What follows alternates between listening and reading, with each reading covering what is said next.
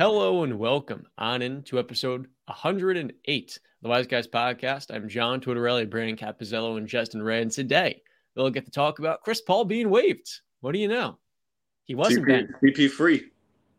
And then we will discuss the NBA Finals actually before. And also at the same time, we're going to rank Nikola Jokic and how great this current playoff run he's on. I'm pretty excited for today's episode because it feels like the Nuggets are just one win away from securing an NBA championship. And last night was a clear sign to me when they don't make mistakes, they're damn near impossible to beat. So it's a good morning here in Jersey. Yeah, it's a good day. It's a good day. Not for the Miami Heat though. But finally, it seems like one of my predictions is going right. Take pride in your wins and all this good generosity and whatnot. Yeah. I just want to say before we, get into some negative stuff for Brandon, like my Miami Heat being down 2-1. I do want to just give a shout out to one thing. The show Ted Lasso season 3 had just concluded. I finished it. I was a little late to the party. I just got to say, what a goddamn show. I tweeted this. If you don't watch this show, and I'm sure John probably hasn't seen it, if you don't watch this show, you're doing yourself a disservice because this show is not only great in terms of it's funny and stuff like that, but it makes you think, it makes you feel, it handles real life issues so well and perfectly. So I just wanted to give a shout out to Ted Lasso. It's a phenomenal show, and you just got to check it out. 3 seasons. The first episode, you'll be hooked, line, and sinker.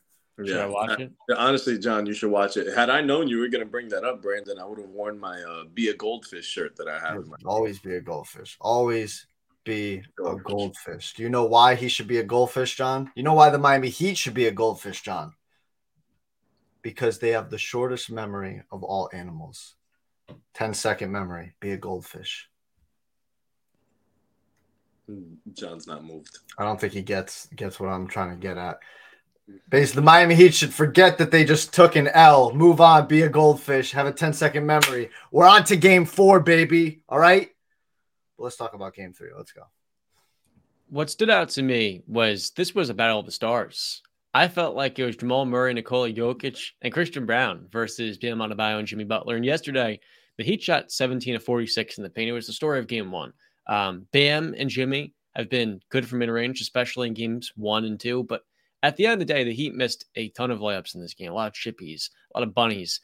And the Nuggets, too, I felt like limited mistakes. When the Heat get wide open threes this postseason, they've been automatic. But in game 3, they only got a few. In fact, NBA.com had them tracked with 0 wide open threes, which is untrue. Max Strus got an open one, so did Caleb Martin. But when the Nuggets are rotating well and not being total boneheads, fouling 3-point shooters left and right, I don't know if the Heat can beat the Nuggets. I think this series, it's going to come down to the Nuggets being themselves. And that's why I feel great for them moving forward. And honestly, that's why Michael Malone needs a lot more respect. Because if it weren't for him, I don't know if the Nuggets would be playing with their head on a swivel the way they have all playoff long. You know, to be honest with you, I really just feel like I said it in game 1. I think Miami Heat is just overmatched here. I think the deficiencies that they showed in the regular season, they're rearing their ugly head again. And that's the team that we saw. I don't think they can match up well with the Denver Nuggets. I think Denver is just way too good. I think yesterday was the first time in NBA history 2 teammates scored 30-plus in triple doubles. It's absolutely unbelievable. They're an unguardable team.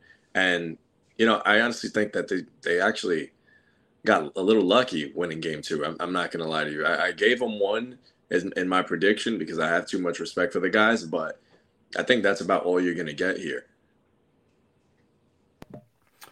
So you still have it ending in 5, Justin? Yeah, that's over, bro. I'm sorry. Oh. And John, where do you have it? Did you change your opinion or? I never changed my opinion, right? What are you talking about? No, I mean, I think you had it in 6, Nuggets in 6. I'm saying, do you have it in 5 now, or are you sticking with Nuggets in 6? I think Miami will get 1 more, and the Nuggets will end it right there. Miami wins it in Miami? Sure. They can take game 4. Okay. So, yeah, I disagree with you guys, obviously. I think it's simply just the fact that guys are missing open shots. That was obviously the fact in game one. All the numbers were close, rebounds, turnovers, free throws were a big discrepancy. Miami only shot 2 free throws to I forget how many the Nuggets shot. I think they shot 10 or something like that. Well, 12. that's because the Heat didn't attack at all. Like, it wasn't like the rest. Sure, but there were. I guarantee if we watched the entire 48 minutes, John, next to each other, we could point to some shots where Miami didn't get the call. Yes, they didn't drive, but also I don't think you can sit there and say like there weren't times where Miami shouldn't have gotten a call, because there 1000% were. Yeah, good thing they made up for that in game two. Yeah, but sure. They also missed open shots in game one. Obviously, Max Strus went 0 for. Caleb Martin made 1 shot the entire game. But in game two, that was obviously a difference. Obviously, we're not going to continue shooting at like that historic of a rate. But 40%, 39%, that's pretty reasonable. I mean, last game, guys were just missing, shots as well. And I know you can point to some people like, listen, Jimmy had a pretty great game, all things considered. He showed up. Bam was very good in the first half, and then shooting wise tailed off in the second half. Didn't really have in total he was 7 for 21. That was not very good. Gabe Vincent 2 for 10. That's not going to work. Strus only made 1 shot again. Duncan, while it looks 3 for 6, those last 2 were in garbage time. So he was really 1 for 2, I think it was, or 1 for 3, whatever the hell it was. Kyle Lowry, he gave a little bit. Caleb Martin had a little bit of a stretch in the second quarter, I think it was, where he scored 8 points or something. It simply was how in the games leading up to it, mostly the others have really, especially in the Eastern Conference Finals, if we're going to be honest, Jimmy didn't, besides the first 2 games, didn't carry the load. It was more of the others. It was Caleb Martin, Gabe Vincent, and et cetera, right? And that they didn't show up, and that was very. It wasn't characteristic of what this Miami Heat have done this playoff run. And Justin says it looks like we're reverting back. I mean, I don't see that. We had a 3-game bad stretch against Boston. We were able to come back and finish out a game in 7, and the doubt for this Miami Heat team has always been there, right? Justin says we're overmatched. Yeah, we were overmatched against the Bucks, and we took them out in 5. We were overmatched against Boston, all right, and we beat them.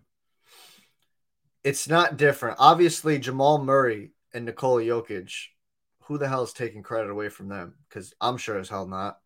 I'm the one who called Jamal Murray being this fucking good. And I know a certain guy on the show walked out of the room when I said I'll take him over Tyrese Halliburton. Yeah, who's walking out now, John? Yeah, all right. I've never sniffed at Nikola Jokic's game. Now, he has impressed me even more because I've seen even more of him now.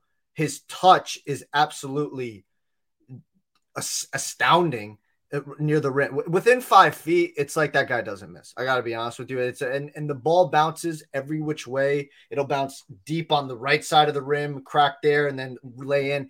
It's unbelievable, his touch within like 5 feet, right? His rebounding skills is unbelievable. He just had 20 boards. His passing vision is next level. We get all of that. I've never taken anything away from those 2. Jamal Murray scares the living shit out of me. I say that as a Miami Heat fan. He scares me because of how nuclear that guy can go.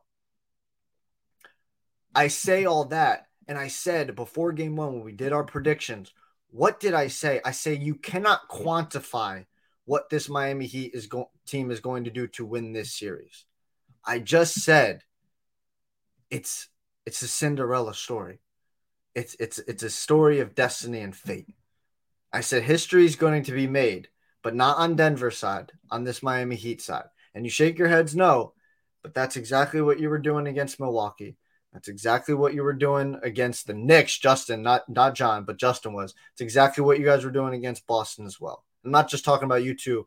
I'm talking about the entire NBA community. And that's what they're doing now when we're facing Denver. And that's fine. But Justin, I just mentioned Ted Lasso to start off the show. Mm-hmm. What was one of Ted Lasso's meanings throughout the show? It's one word. It's even taped on the door right before. What is the word? Believe. Believe.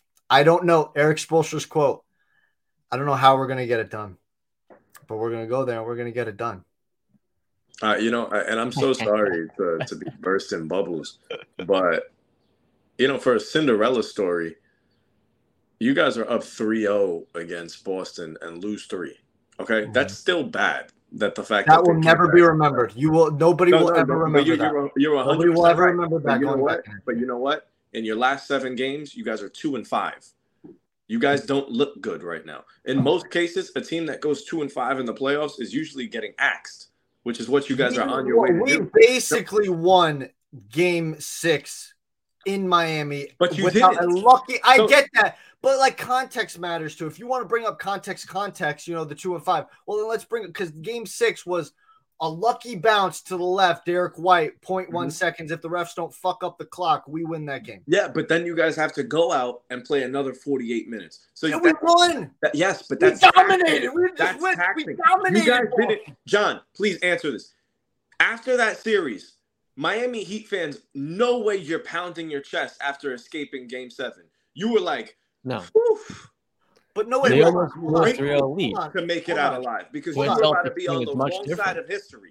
So, to my point, when I say you guys reverting back to old habits, you guys are missing the shots because in the regular season you weren't a good shooting team. Now you're showing that again. That is exactly why you came into the postseason skeptical on how far Miami can go. They're showing exactly why you were skeptical in the first place now. This series is done.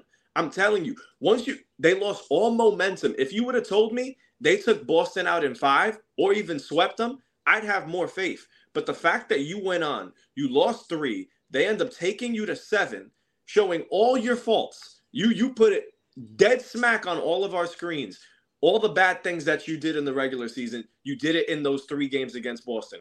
And then you take it into Denver. You can't shoot there. You got lucky in Game 2. Yes, they did. They got lucky in Game 2 because I think they scored 35 points in the fourth quarter. They just got hot because this is just a few shots away from being a 3-0 Denver lead and Jokic getting ready to pack you guys out in Miami. So I'll be honest with you. I really don't see it. It was a fantastic season. And if you want to say it's sure, that's a Cinderella story in itself, that Miami, the 8 seed, getting to the finals. That is a story in itself. I think they need to take their W, take the little wins. Fantastic season, build on it. You got Damian Lillard saying that he prefers to be in Miami. I don't care. We're not talking. That's the nice thing. Season. No, but that's what I'm saying. That's your Cinderella story. All right, I'll let you go on your little soliloquy. I didn't interrupt you. I let you talk. Okay, we're not getting into Damian Lillard acting like this goddamn series is over. Okay, because you're gonna eat your words if you start doing that. Nobody was pounding their chest, Justin, out of the Boston series, not because of what we just did to Boston, because as a Miami Heat fan, I think I speak for all logical and actual fans of the Miami Heat when I say this. It was a healthy fear of Denver. That's why we weren't pounding our chest, because we knew Denver's legit. We know Denver's better than Boston. We know Denver's better than Milwaukee. But that's why we weren't pounding our chest, because it was a healthy respect. But we still But here's the thing. They might be better than Boston and Milwaukee, but we still walked into Milwaukee and Boston as underdogs, as the team that was inferior, just like we're going in the NBA Finals. Might be a bigger gap, but still inferior, and we beat them. Now you talk about dropping 3. Fine, that's fine, but series go that way. Boston's a great freaking team. You shouldn't expect them to get wiped out in 5. That shouldn't be the case. I'm not going to sit here and tell you a lot of what you guys are saying are wrong, because I'm not. I feel like I haven't. I've agreed with you on Jokic. I'm giving all this credit, and so Michael Malone is showing that he is a very damn good head coach in this league. There was skepticism on him. There was skepticism on the team built around Jokic. I know John And our boy that we have on the show, Romain, we're even skeptical. One episode you can go look up about this surrounding team of Nikola Jokic, that they weren't getting the job done this season. A couple of months ago, you guys were doing that. Yeah, we're watching MPJ and KCP shit the bed. Okay, but that's fine. About. But see, this is what I'm saying, though, right? The team was always good enough to win because the parts built around the Nuggets were perfect. And there's no more disrespect to Jamal Murray. I'm not having that where it's like Jokic and others. Like, you better not. Jamal Murray is not an other. Okay, that is disrespectful as hell to Jamal Murray. It's a playoff. But yeah, you want to. MPJ is struggling from the field. 100%. He's not making his shots. KCP, same thing. Is not making his shots. Shooters sometimes have slumps. They don't make their shots. But I will tell you this: I'm worried as shit that those guys' shots are going to start falling. Because they are very good shooters. You're not going to sit here and tell me that they are not, because I know they are. So I'm still scared that those guys have not had a good game yet, and we're 3 games in, and both of them can explode in one game, and that's not a good sign. That's not a good sign, okay? But I'm not going to – Aaron Gordon is playing very good defense. He's attacking low. When he gets a switch and it's not against Jimmy or Bam or Kevin Love, he's usually eating on that because he's a big-ass mother effer. But – again, I can't sit here and disagree with what you guys are saying. I'm just saying, I guess I have seen a completely, like, that third quarter for me is what lost us the game, obviously, right? I think you guys would agree with me on that. The third quarter is where we lost the game. And that third quarter to me was a complete blur. It just, I can't explain it. It was a bad quarter for the Miami Heat, and we didn't show up and get the – Jimmy did. Jimmy went 5 for 6 for 12 points. The others went, I think, 3 for 14 for 8 points. That was, obviously the story of the entire game. The others didn't show up for the Miami Heat. But I got to be honest with you. I'm not – just like I don't believe Michael Porter Jr. and KCP shots won't stop falling, because I do think that they will start falling. I'm just learning that apparently Christian Braun's name is not Christian Braun, it's Brown, but it's spelled Braun, but it's pronounced Brown. That's very confusing. You need to change that. You just need to change it. You need to change it. You got the money. Go to the wherever you got to go, the courthouse, and just change it to Brown. Okay, we can't be doing this. It's on that rookie salary. But that's not here. The rookie salary is still making what a lay John. I can't say that these guys' shots won't start falling, but I also can't sit here and say Gabe Vincent's shots won't start falling. He just had a great game in game 2 in Denver, and usually role players play better at home. Last time I checked, game 4 is in Miami. Okay, Gabe Vincent, I think shots are going to start falling as well. Well, last time I checked, Gabe Vincent's shots have been falling. He's shooting 46% so far through 3 games from downtown. No, I'm talking last game. Right. The first 2 games, he was on fire. He couldn't miss. That's what I'm saying, though. That's what I'm saying. His shot, he had a bad game. That's what I'm saying. He got to have a bad game last game. I think his shot will start falling in game 4 again. Max Strus, he's hot and cold. I think his shot can start falling. We saw how much of an igniter he was in the first quarter of 2 games ago. Duncan Robinson, we saw what the hell he could do. We need to use him more. He was not used effectively in game 3. And you need to use that guy effectively because you see how hot he can get. You got Caleb Martin. Has Caleb Martin been the same guy he was in the Eastern Conference Finals? Hell no. I don't expect him to play that well, but I don't expect him to regress as much as he has, where in the first 2 games, he's making 1 shot and scoring 3 points in each game. So I do expect these guys in Miami to play better. Bam, I expect him to shoot better. So, but again, I can't disagree with you guys. I don't see this being a wipeout series. I still got Heat in 6. I will be willing to push. That I do think there is a chance that it's Heat in 7, because there is a narrative going around, and whether you buy into it or not, it is the this Miami team, and it alludes to the reverting back thing. They like to do things the hard way. For some reason, this Miami Heat team likes to do things the hard way. And what's the hardest thing you could think of? What's the hardest thing you could think of winning this finals? Pushing it to 7 and winning in Denver in 7. That would be the hardest thing to do. So there is something to that. But again, I Milwaukee and Boston series in the road. I will come on this show dressed as a banana if Miami does come back to win this series. That's how confident I am.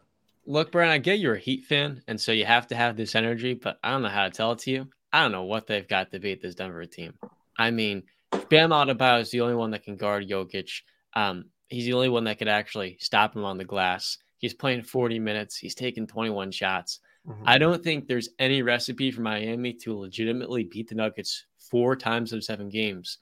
Because, look, man, if Caleb Martin, who's coming off this sickness, flu game energy, whatever you want to call it, is not going to be what he was in the conference finals, you're basically relying on Gabe Vincent to outplay Jamal Murray.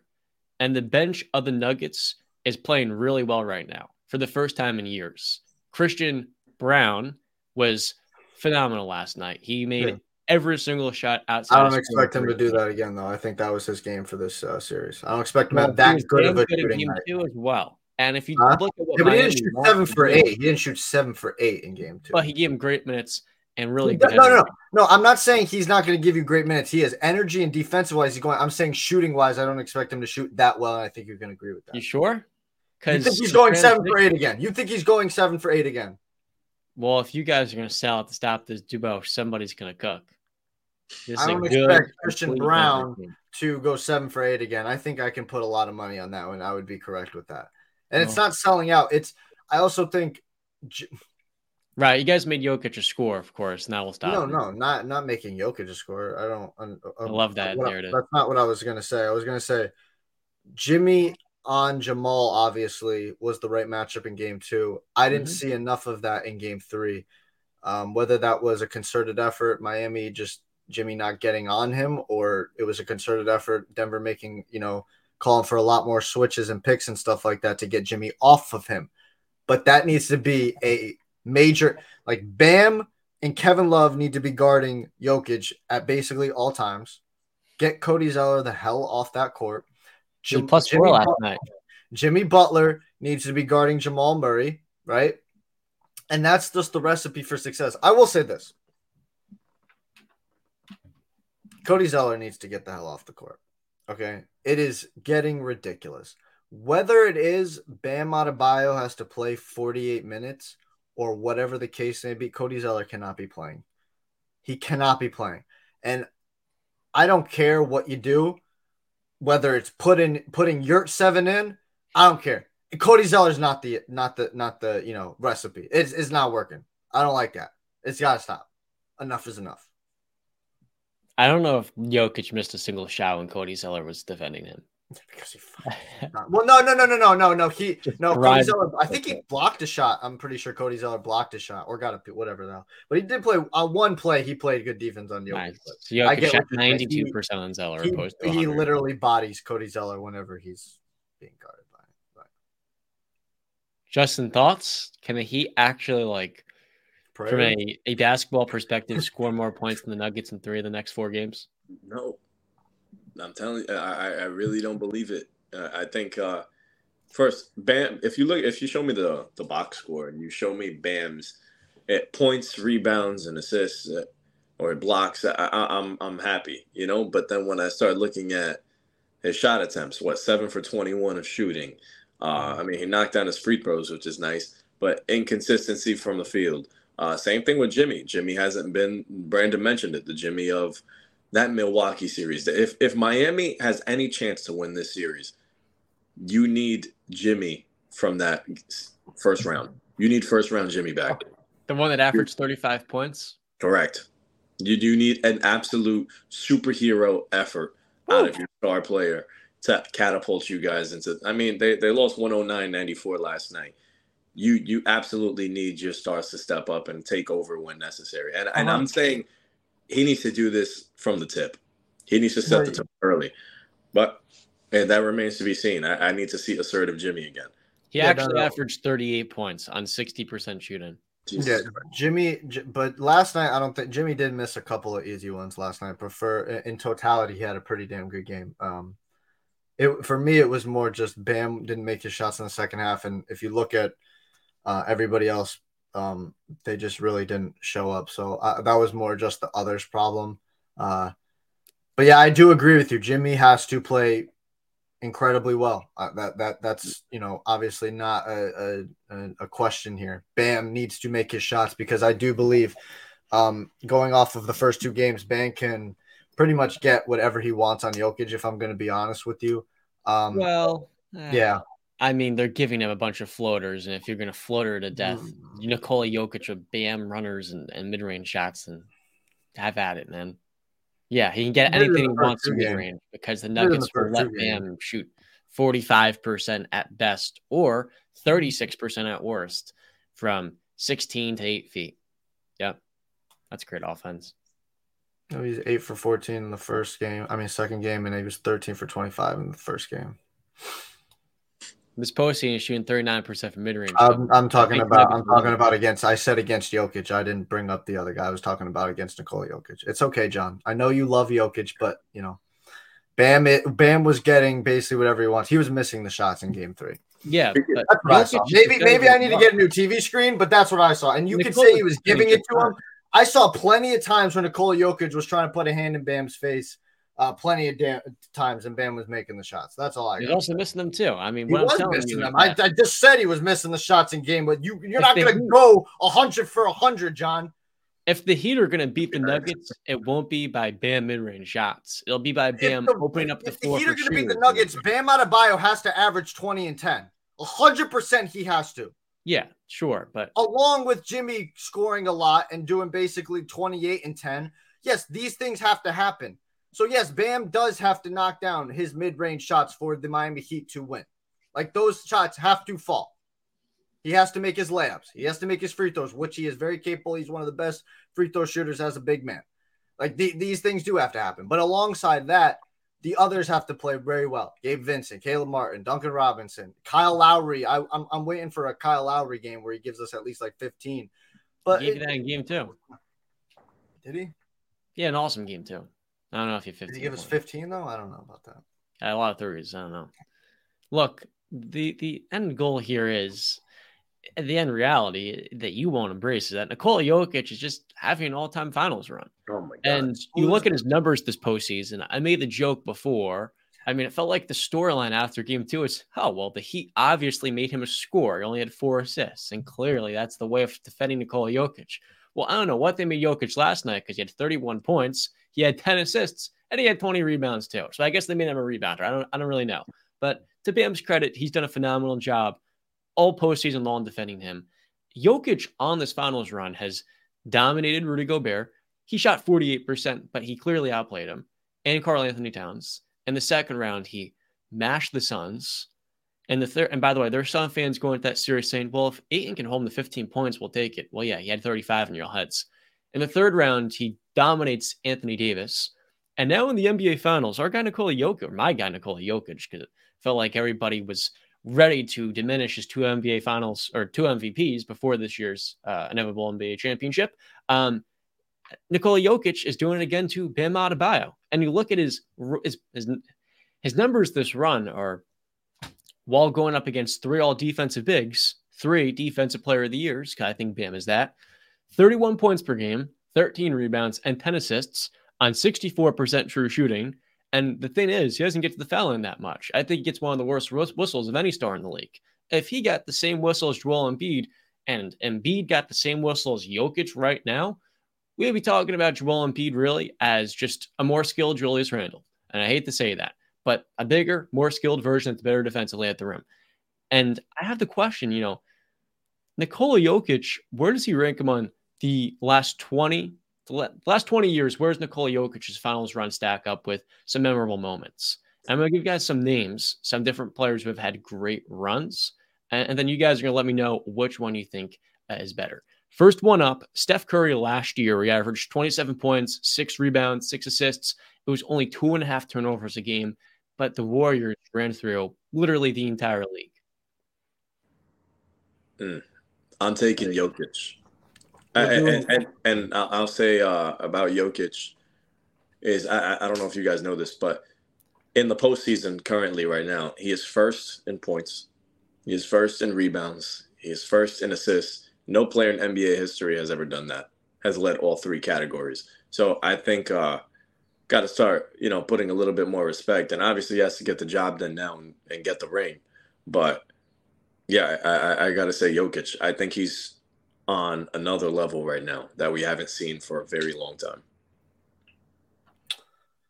We're talking just NBA Finals run, right? Not the entire playoff run. We're talking the entire playoff run. The entire playoff run. A finals run is you go to the finals, so yeah, that's included. Okay, I thought because when you say finals run, I thought you mean like what they're doing in the finals. So what was Steph's numbers for the entire playoffs last year? 27, 6, and 6 on 46% shooting, 60% true shooting. Yeah, I would take Jokic's. I think he's having a better run right now. I think Steph last year, dominating the Celtics in Game 4, taking over versus the Mavericks and Luka. They beat Luka and Brunson in 5 games. I think it's actually a lot closer than people think, but Jokic, again, has done this against 3D boys. 2020, Anthony Davis versus Nikola Jokic in 2023. What playoff run is better? AD in the bubble to kind of jog people's memories back because he was the best player in the world at the time. To some people, he had averaged 27 points and 10 rebounds, 3.5 assists with 2.6 steals and blocks while shooting 57% from the field and 67% true shooting. I'm still taking Jokic.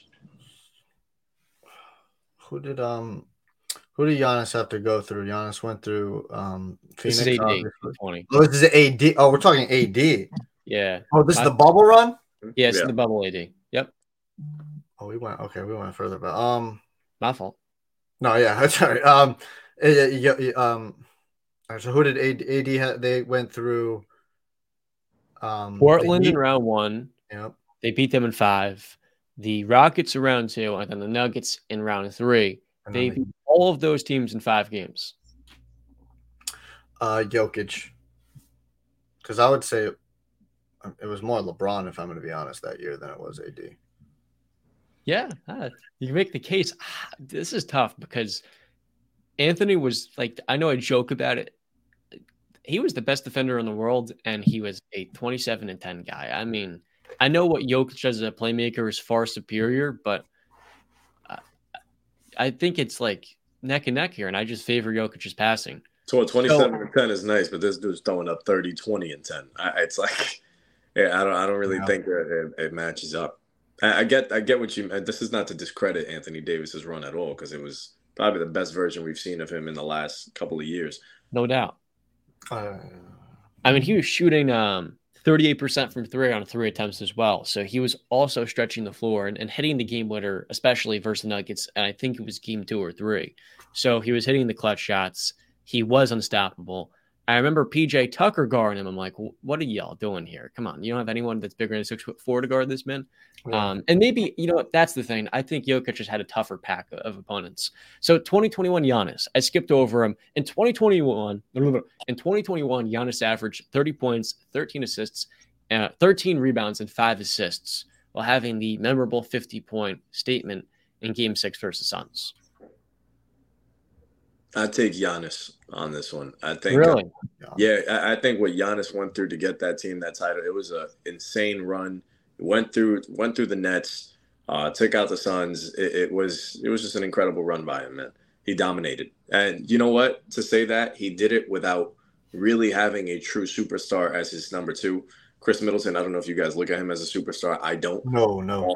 But to do that with really no 1B next to him, I think is something that stands out, especially because we were coming off of a time where all these super teams were happening. So it was refreshing to see a guy really just take the lead.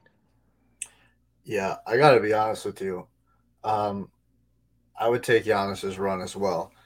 And now, you can bring up the Atlanta Hawks series was kind of more of the biggest cakewalk of both guys when you look at both playoff runs. They did sweep Miami in 4. They shot incredibly well that series. That was the Bryn Forbes series. But that run by Giannis, especially in the finals. I'm looking at his numbers: 35, 13, 5 assists, almost 2 blocks, a steal a game, only 2 turnovers. I know he only made 66% of his 3 throws, but we know in Game 6 he made 89.5%, 17 of 19, and he was shooting 62% from the field. I think that was I would take Giannis for that, especially because one, what Justin said about Chris Middleton. I do believe Jamal Murray is better than Chris Middleton. I think Jamal Murray historically will be remembered as much better than Chris Middleton. And while Giannis isn't giving the same playmaking as Jokic or shooting from the free throw or the three, he was giving insane amount of defensive help. I mean, we remember the block and all the stops that Giannis was making. It was unbelievable what he was Then the doing. lob, of course, by Drew Holiday. Very ballsy in transition. I don't know why he threw that, but it worked out pretty well. I don't know. Because maybe this is a wrong take here, but I think Anthony Davis's playoff run was just as good as Giannis the following year. I think they're on the same exact level. Giannis's competition was tougher. Like you said, Brandon, he swiftly dealt with Jimmy Butler. And then afterwards, he outplayed Kevin Durant. But like KD had no one on his side. Trae Young got hurt. Giannis missed 2 games. Yeah. He really only played 3.5 in the conference finals. I think it's really just – it's tough to say it was just the first and fourth round of the playoffs being the finals. But I feel like what Jokic has done versus, again, Devin Booker and Kevin Durant, who many people had favored, I don't agree with them, but clearly they're pretty damn good if people had them beating the Nuggets. And then last round, LeBron and Anthony Davis, all people could say is, well, if Bron could stay healthy, and the fourth quarter of games, Jokic was the best player on the floor night and day. Yeah. And I felt like that was my biggest takeaway. Hey, look, this is AD in his peak form, right? Defensive player of the year. LeBron had himself like 30 points in the first half of game 6. Or sorry, I forgot they got swept. So game 4. And Jokic still was outplaying them. So I would go with Jokic over Giannis here. But I actually think if I'm ranking these 3 runs, I would have Giannis at 3, Anthony Davis in the bubble at 2, and Jokic at 1 personally. Yeah, I would because I mean, not even Kawhi. Oh no, he's talking just the last 3. Yeah, we haven't gotten to Kawhi. I would just say that AD had not Giannis. AD had LeBron and Giannis had Chris Middleton. So that would be another caveat in Giannis's favor. Caveat, just flower. 2019 Kawhi Leonard. There he is. One of the most underappreciated peaks. I think Brennan would agree. Averaged 31 points in the playoffs, 9 rebounds, and 4 assists as the Raptors, well, they ended what would have been a 3-peat. It was the second time Kawhi Leonard's done that in his career after one of the greatest shots, I think, ever in playoff history, Game 7 versus Sixers. And that was what led them to the conference finals, where Kawhi and Giannis was able to really shut down the Bucks, and it gave teams a blueprint for how to defend Antetokounmpo. I'll take Kawhi. It's another thing where I can touch on the one-man band kind of thing, but it's another to when you look at the big picture of the story going into the season, Kawhi leaving San Antonio, going to Toronto, and really just transforming that entire franchise. And then really when you look at what the franchise is today, since Kawhi left, his impact was can't even really be expressed how much he meant to that team. And they haven't been the same since he left. But he hasn't been the same since he left, to be fair. No, yeah, that's also true. But, also him bringing them their first ever title also to that country, it was awesome. Seeing them rock outside of that, was it the Air Canada Center? Is that what it's called? Yeah. Just absolute buzzing after he hit that shot against Philly, after they won the title. And granted, yeah, Kevin Durant was on and off the court during that series in the NBA Finals. You still had to go through the Warriors regardless. Steph Curry was still there. It wasn't no walk in the park. I'll give my flowers to Kawhi. I said his run is better. You're mute. All right, Justin. You're yelling at me and stuff. That Kawhi run was something special, especially when you look at that Philadelphia team that he beat in 7 games. I mean, that starting 5, just talking that year, not what Ben Simmons became, was ridiculous when you look at the talent of the Ben Simmons, JJ, Jimmy, Tobias, and Joel Embiid. That's ridiculous. And I think their bench wasn't no slouch either. And then having to go through Milwaukee. Let's get past Kawhi in that series averaged 35 a game with Jimmy Butler guarding him. And that's ridiculous. And then they had to get through Milwaukee in the Eastern Conference Finals, and they built the wall, and Kawhi took it upon himself, like John said, to guard Giannis and kind of do a lot of the heavy lifting along with the wall behind him. And then in the finals, you can say KD went down, Clay went down later in the series. Still had to get the job done, and he got the job done. Damn, these are.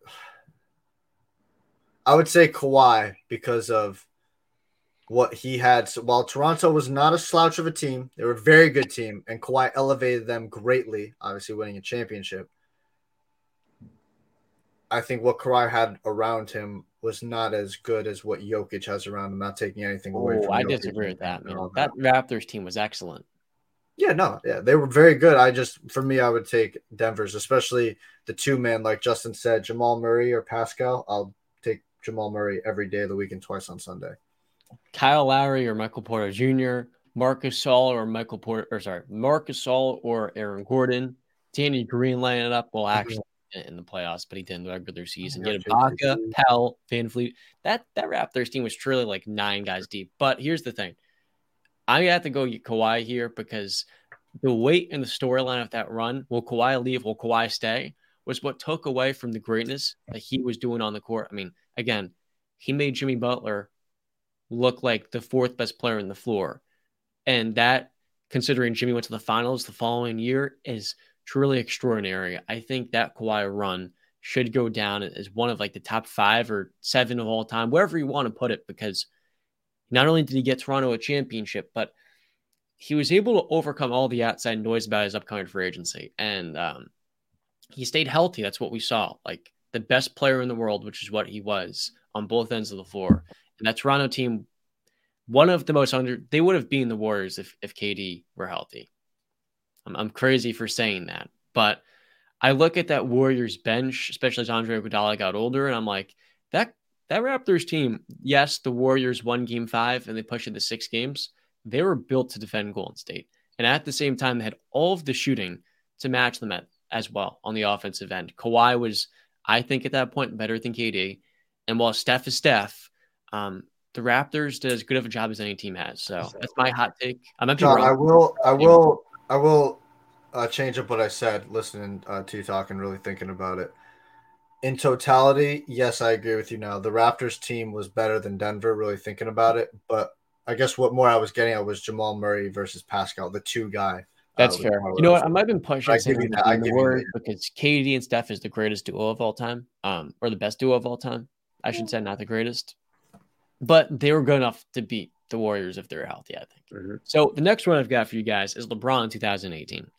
This was actually his best statistical run where he averaged 34 points, 9 boards, 9 assists. Stop you there.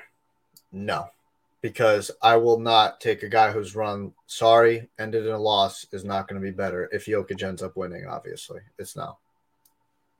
Can't have it. I have to agree. What a run. A phenomenal run. I can't have an L at the end of that. Can't have it.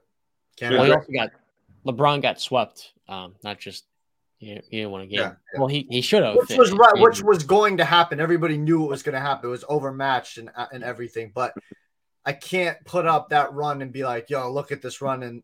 But here's the context. LeBron carried the second worst defense in the league to the finals. Yeah, I mean, I'm giving him that. They were outmatched in the finals. I'm giving him that, but you still ended in a loss, and I can't put that, especially when there are other runs that you can look at, and LeBron won at the end of it. Yeah, we're comparing a bunch of runs that ended with the cherry on top, and then we bring in one that ends in a clean sweep. Now, granted, he probably should have won at least 1 or 2 of those games, but game 1. He had nothing behind him. Nothing behind him. Literally nothing behind him. So I mean, I love LeBron, so I would love to lean in that way, but you just can't because they did lose. Now, if we're talking LeBron when he came back 3-1, then we can have a conversation. But I think we're about to have that conversation. Yeah. His only teammate that shot 45% in that series was Tristan Thompson. Everybody else shot 40% or worse, minus Ronnie Hood. So 2016 LeBron James averaged 26 points, 10 rebounds, and 8 assists. The greatest comeback maybe in the history of all sports in North America, while being one of, if not the best defender on the court at all times. Take LeBron. You beat the greatest NBA team of all time statistically, and you the greatest comeback in NBA history. Also, and like I said, with the Kawhi thing, you have the context behind it, coming back home and winning one for your city. It was an insurmountable run, and granted, Kawhi Leonard was not Kawhi. Kyrie Irving played such a big role in it too. So it wasn't just a LeBron show, but LeBron definitely just put the world on his back. He put Cleveland on his back, that whole city. Yeah, I co-sign LeBron. I mean, what was it, game 6? Both guys scoring 41 points. Yeah. Yeah, I agree. You going, Bron? Maybe the greatest finals run. Here's the thing. Pick a side, shout out to them. We do a blindly ranking finals thing, and they had LeBron, without knowing the next two guys, put at third, and they're okay with that. I'm like, are you serious? Like, this is the best finals run I've ever seen in my life. Mm-hmm. I've watched Kawhi in 2019. I've seen Jokic this year, Kobe Bryant in 2010, LeBron in 2012, where he got his first championship. But nothing is quite at the level of peak LeBron James chasing you in transition. And then on the other end of the floor, running the same exact play over and over again. And in spite of you having Draymond Green and Klay Thompson and Andre Iguodala, who is a finals MVP, you could do nothing to stop him. That, to me, is unbelievable. And I don't know if we're going to see a player at his peak that great again. I mean, he ran through the Raptors in 6 games, and he was 20 with them after sweeping the Hawks and the Pistons in the first 2 rounds. I forgot the Pistons made the playoffs that year. But I mean, let's not bring up the run to get there, because the run to get there really diminishes the value of that, because those teams were complete ass. The East was always weak at that time. Yeah. Let's just keep it to what the finals run was, because that's pretty fair. I already do 2022, Steph. I felt like when you're comparing that to his 2015 playoff run, it was maybe a little bit better. So 2015, Steph, 28 points, 45% shooting from the field, 6 assists. Would you guys still go with Jokic there? I would. Yeah. Yeah. Okay. And the last one, shame he didn't get the finals MVP, but yeah, because he was. The last player I have for you guys is 2010 Kobe Bryant. 29 points, 6 rebounds, 5.5 assists. Obviously, came back from down 3-2 versus Celtics in Game 7. I've got it right behind me, the poster of him finally getting sweet victory on Boston. What round would you take here? Kobe, because if I'm not mistaken, who'd they have to go through, John, to get there? They had to go through the Spurs? Let me pull it up real quick to make. They have to go through the Spurs and the Grizzlies? I think. They definitely had to go through one of them. Those Grizzlies. He went through, actually, you're thinking of is that his? Well, no, he actually never played the Spurs in 2009 and 2010. 2010, he beat OKC in the first round. That was okay. He swept the Thunder in the second, and then he beat Steve Nash in his last playoff run in the third. Oh, so he didn't play. Interesting. I think Kobe. Yeah, I would take Kobe. But I guess I was thinking of the other run with Kobe. That might have been when Boston won the championship and Kobe had to get through. But yeah, I'd take Kobe. You think about the people that you're playing on the other side. You got 3 Hall of Famers on the other end that you got to go up against. And granted, they're in their mid 30s at the time, but they got to the finals for a reason. They had Rajon Rondo, Rasheed Wallace, Tony Allen. They had probably one of the best teams of all time. I don't want to hear, that they got old. That's like the same narrative as Jordan when he beat the Pistons. Like, the Pistons were literally in the finals the year prior. I don't want to fucking hear they got old. So, Nikola Jokic is having an all-time finals run. He's having a historic. I'd probably say it's going to – I mean, if he wins, I think it'll be top 10 probably all time. Especially what numbers he's going to put up, because he's putting up insane. I mean, last night was just incredible what he did. But if he continue, which I expect him to continue putting up these type of numbers, it's going to be ridiculous. I mean, anytime everybody says this, right? Anytime you hear a guy breaks Wilt Chamberlain's record, a record that Wilt Chamberlain held, you go, yeah, there's okay. He says every night, and he hasn't even seen the care. Yeah, I would say Jokic is definitely implanting himself as one of the greatest postseason performers of all time. You want to know? Not just even with this run. He's been good in the postseason all this time. Just stack the numbers all together. But this is just the beginning of what what could possibly be, and I would float the question right back to you guys. This Denver team is so good, they can repeat if they win this one. They have the roster to do it. I think I just want to say it was very like what John just said, and then I'll answer your question. John said, it doesn't even care after the game putting up these numbers. It's very Tom Brady-esque in terms of the superstar talent and not really caring what he does on the field as long as they get the W. But I was talking about Duncan, but I'm sorry, I didn't mention to you guys Dirk Nowitzki's 2011 playoff run, where he swept Kobe the following year, and he also beat the Big Three Miami Heat. I'm gonna pull up the baseline numbers. Would you guys take 2011 Dirk or 2023? I don't need the numbers to know that I would take Dirk. I agree. I mean, Dirk's playoff run, I think that is like top 7. I know the finals wasn't his best series, but again, that Lakers team had aspirations to win a championship with the same exact roster. And Dirk, by the way, the following round dominated Kevin Durant and the Thunder. I remember he had a game. Devin Booker this playoffs had a 80% shooting game with 40 points. Dirk did that, missing like 2 shots versus Kevin Durant. I mean, that finals run to me is above Nikola Jokic, but I do think Jokic is close to that because as a playmaker and rebounder, he is notably better. Yeah. Never forgive LeBron for that series.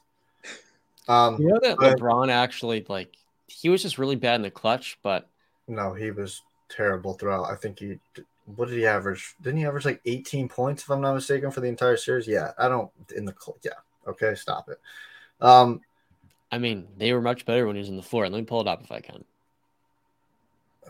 But John, you're not going to sit here and goddamn argue that LeBron freaking James averaging 18 points for a 6-game series with a big 3 is not him coming up insanely small. Oh, if he just plays at LeBron level, just LeBron level, we win that series because Dwayne Wade was doing what he's doing. Right. You're not going to give me that, John. Stop it. All right? No, I agree. I'm just saying there is a book that Ben Taylor wrote, A Thinking Basketball, talking about that run by LeBron James and how in the finals, while he was very bad for his standards, when he was on the floor, the Heat were notably better.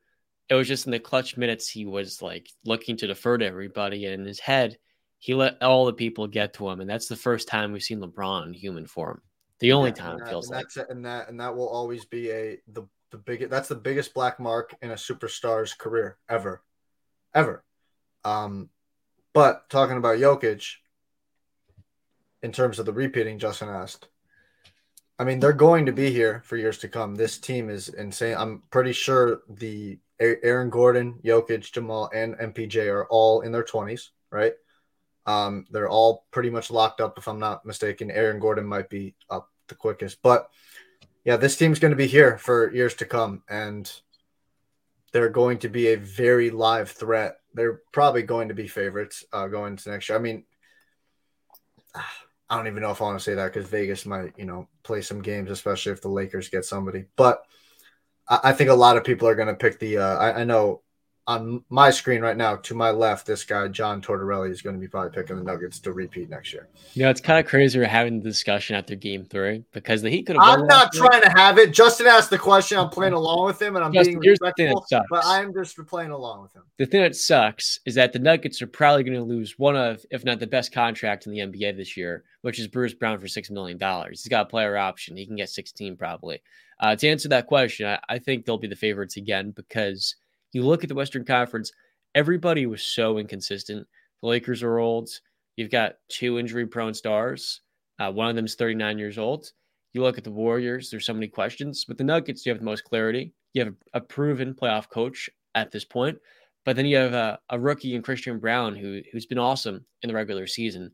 And now in the finals, he's playing well too. So if you're going to lose Bruce and replace him with Christian, hell, maybe if you win the championship this year, some free agents are more attracted to go to Denver and you can get yourself some, the David West of the world going to the Warriors, and now you fill out your bench that way. So, yeah, I think the Nuggets and the Celtics next year is 2 of the most clear teams. They'll be the 2 odds-on favorites to win and repeat next year for the Nuggets case if they win. I agree. Speaking of a guy that probably won't be repeating anytime soon, you know what, Brandon? I was going to pull up the clip before the show, but I'm going to spare you one. You were right. Chris Paul didn't get benched in the playoffs. He instead got waived by the Suns after the season ended. This is a shocking move because it's not yet official.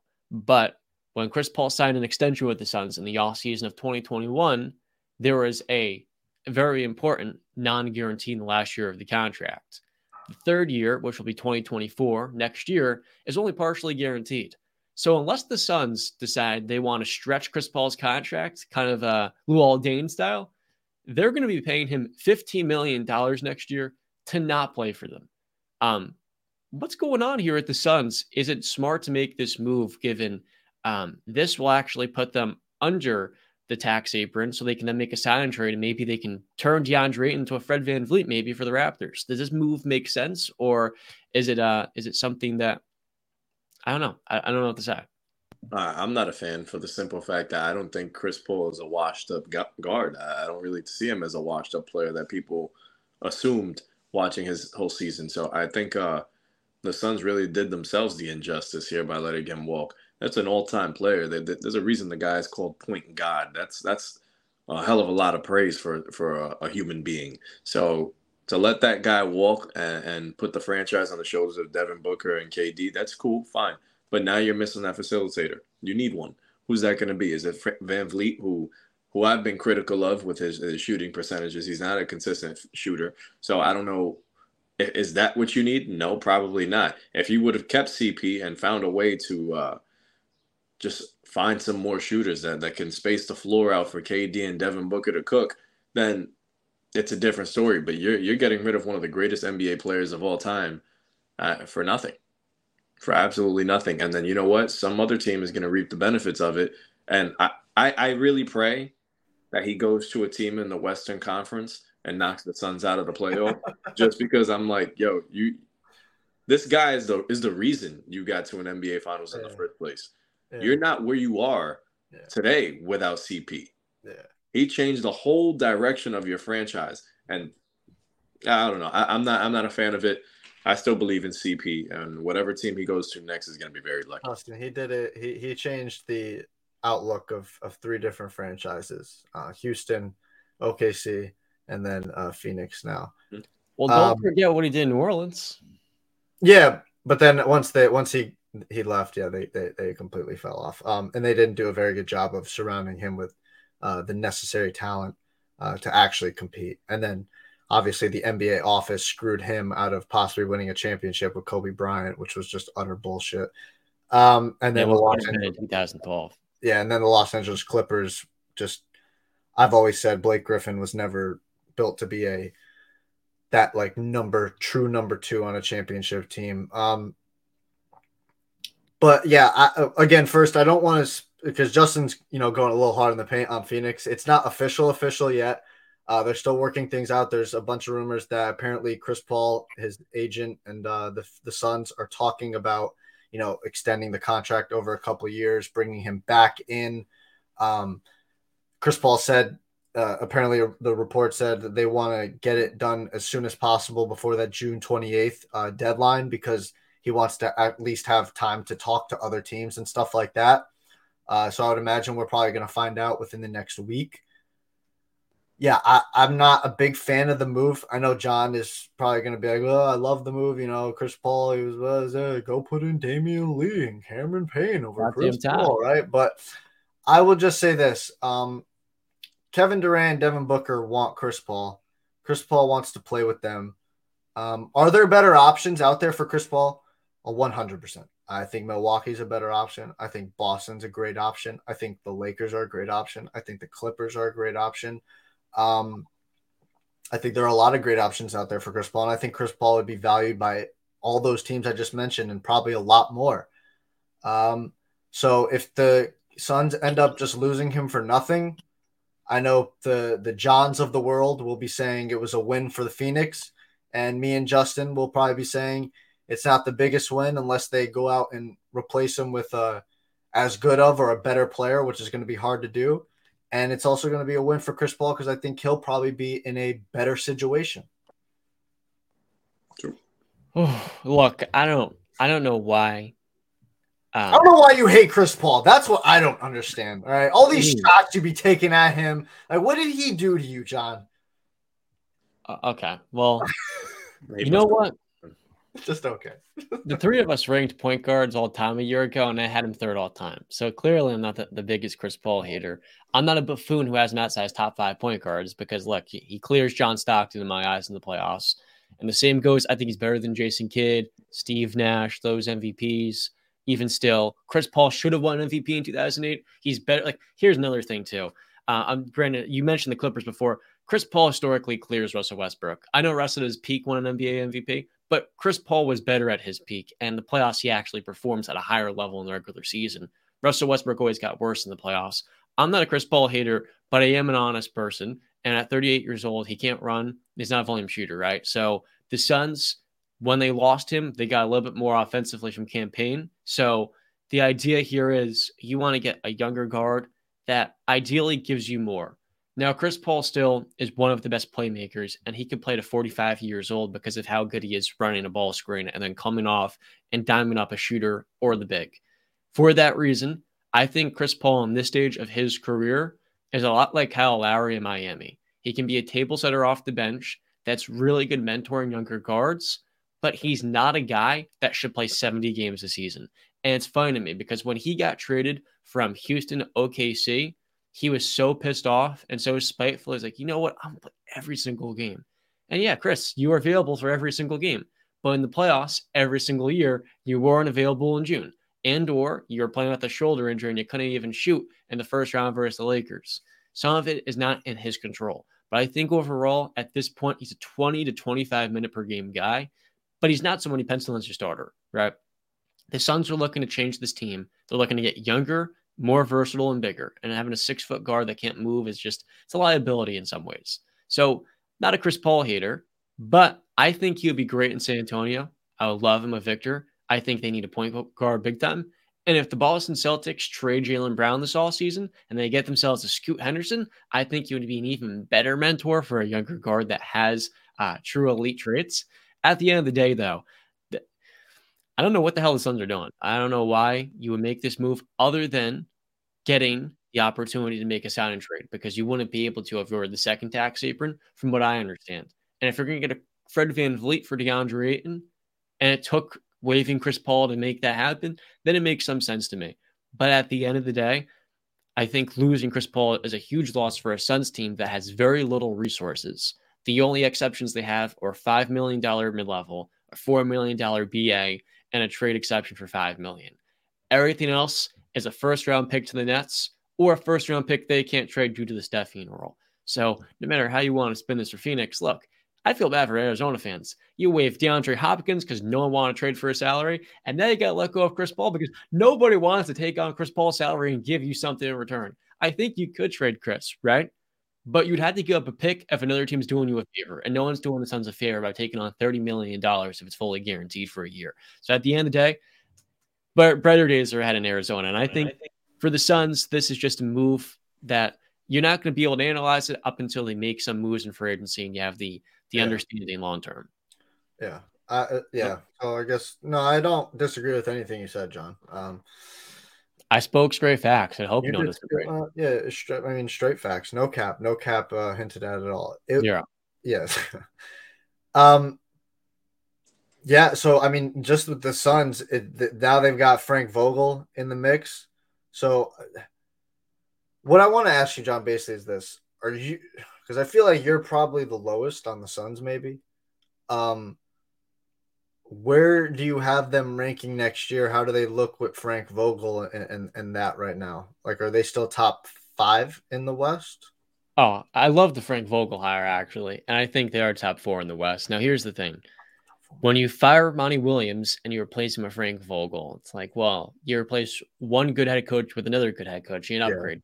But the Suns have the most skilled duo, the most accomplished duo, because Kevin Durant's number 2.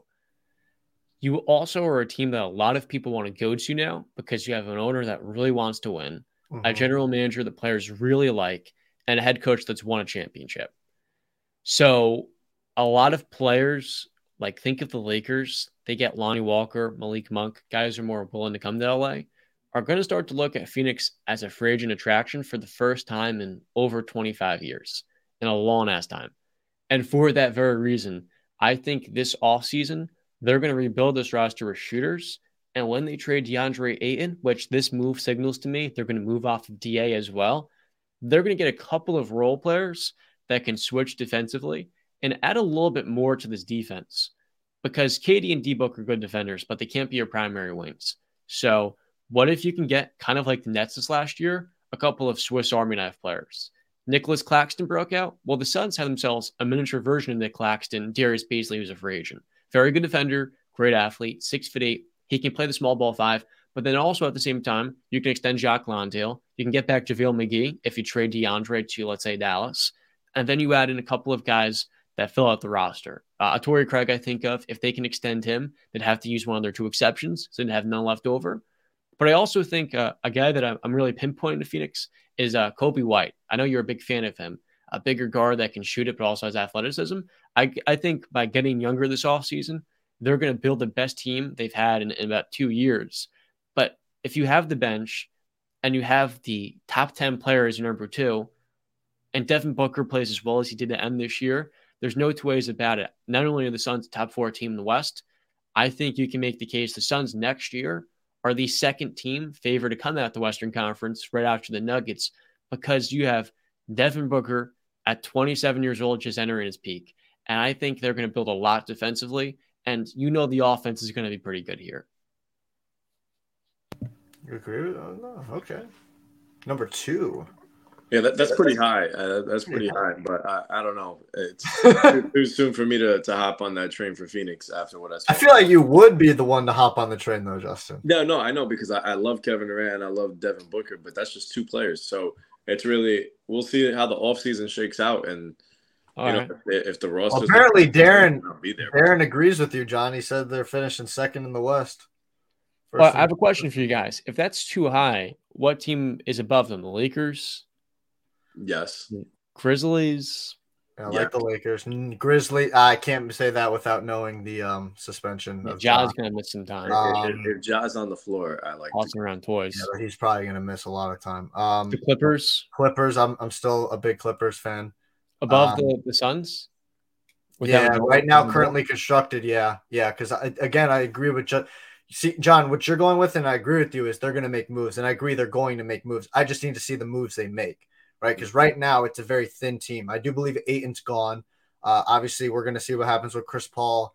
If you tell me they're adding Kobe White, I'm a huge Kobe White fan. I like that move a lot, but I need to see the moves happen first. So that's why I would take the Clippers and like the Lakers over them now, because I kind of know what I'm getting at least with them. But for me, the question is like, so as currently constructed, looking at the Suns, I look at teams sort of like the Dallas Mavericks, where if you surround Luka properly this offseason, Kyrie was a failed experiment. Yeah. If he's surrounded properly, this was a team that was just in the Western Conference Finals the year before. Yes, sir. This is a team we had high expectations for. So the Suns are the West is a very competitive conference. So it's tough for me to just say Suns number 2 when full offseason of Bron hopefully being healthy, a revamped LA Lakers roster. Teams on the rise like the Pelicans, if Zion is healthy, they were a first team. So the teams that are currently constructed, that are ready, that were on the bottom, that are better than what the Suns have currently. So I would, if you see the Pelicans right now, John, healthy Zion on the floor, obviously big if, you're taking the Pels over Phoenix? I would up until Zion gets hurt. So sure, okay, but yeah, I'm playing. It's a hypothetical game. But I what I'm saying like the hypothetical game until it ends. No, did you guys see what's going on with Zion right now? Yeah, man. I didn't watch the video you sent. You guys got to read the tweets. I sent it in the group chat. I took a screen record and I went through the tweets that were Zion's messing around with some dirty things over there, and he's getting put on blast right now. So he's got a lot more to worry about than just getting back on the court. RJ Barrett's the only normal one out the draft. Safest pick ever. I don't know about Yeah, the Suns, being that high, I would take the Suns over Dallas, though. I would do that because I just don't like the direction the Dallas Mavericks are going right now. I like Frank Vogel more than Kidd, and I like the Suns GM more than Nico Harrison, who kind of ruined the roster last year. Yeah, I know, Justin, they were in the conference finals a year ago, and then they had Kyrie, What and about they Sac? added Jaden Hardy. You're big on Sacramento, John. You would take Phoenix over Sacramento right now for next year? I would, because the Kings were the healthiest. They had the healthiest duo of any team this year in the regular season. Domas and De'Aaron played almost every single game. Now, Domas had a finger injury, but that doesn't matter. They were available every night. And I think the Kings next year might take a slight regression in terms of where they stand, because a 48-win third seed is not that typical in the Western Conference. And I think the Kings this year were propped up because of the excitement, but that does not mean to me they're better than a Phoenix or a Lakers personally. Here's an interesting question for you guys. Warriors. I've kind of not even mentioned them yet. The Warriors are the big bad wolf. Here's an interesting question for you guys, because there's a couple of young teams, right? You got Minnesota, you got OKC, you got New Orleans, you got Portland, right? Out of those 4 teams I just named, which one do you think makes the biggest jump next year? Okay. Minnesota, OKC, New Orleans, or Portland? That's a good question. I think OKC. Yeah. OKC. I think the Timberwolves are a great option because hell, number 1 seed, John. It's a good fight. Yeah, I had them as number 1 seed. So now, but OKC. But OKC is adding Chet Holmgren, and they've already got the youngest team in the league with a good. I mean, they got a great coach, a great defensive ceiling. Yeah, the Thunder next year can easily jump up into the top 4. I think they could be a Sacramento of this year, where it's more expected, and they have Shea, who's leveling up more and more. I remember saying Shea can be a top 10 player because he already is on that level. The moment you get Chet in there, there's not going to be a thing you can target, and their defense will be so good that they're going to churn out regular season wins. I think Memphis is going to take a drop, and if I'm looking at it, I do think OKC is primed to take Memphis's spot in that top contest, because I especially do think, because we all know OKC is going to prioritize the regular season over the Phoenix, Clippers, Golden State, and Lakers. We know they prioritize more of the playoffs than the regular season. So I could see OKC taking a pretty big jump, especially I know John's really high on Shea. Justin loves Shea. I'm a big fan of Shea. We got the kid Giddey in there. Chet coming back. We're going to see what he is. Hopefully. What was the injury again? Was it ACL or? It was a Liz Frank. Middle tarsal of your foot. Okay. All right, let's move on. We didn't touch on this, but this popped up. I didn't want to. It wasn't the right time, but we have some breaking news in the NFL. Dalvin. Is it official? Dalvin Cook has officially been released by the Minnesota Vikings. Yep, a lot of rumors he's going to Miami. Well, we had something in the notes as far as NFL stuff, right? Oh, you want to talk? Yeah, we are. I thought we were about to just talk quickly about Dalvin Cook for 5 minutes. Yeah. I don't know if the Dolphins would sign him because they have a million running backs. Jeff that's Wilson, that's been the rumor. If they do get him, though. So where do you guys think Dalvin Cook? Do you guys have any teams that you think Dalvin Cook's ending up in? I'll love him in New York. Get him on the Jets. You got Bruce Hall come back from the torn ACL. What a running back duo that would be. If Michael Carter and Israel Abanikanda, they took out that would be a stacked running back room that would take away carries from Dalvin. But I think you see with the running back when they get to their 7th year, which is where Dalvin's going, that had the injury history in his first 2 years in the league. You don't want to be a bell cow running back in that second stage. You want to split the carries.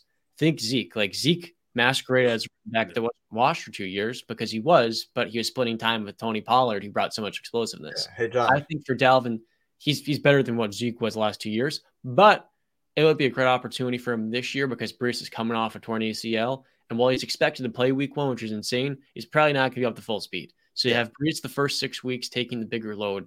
And then in time, he transitions into more of a complimentary back. So, hey, John. I just want to keep bringing him over to the AFC East. All right. How about he goes to the AFC North and goes play for Baltimore? All right. How about that? How would you like that? Yeah. How would you like that? All right. Why don't you come out of the AFC East? All right. Go ahead, Justin. I could see him. What about Buffalo? Him teaming up. Come on, man! What the hell, dude? I know. What are you What about doing? him teaming up with his brother? I would love him in Buffalo.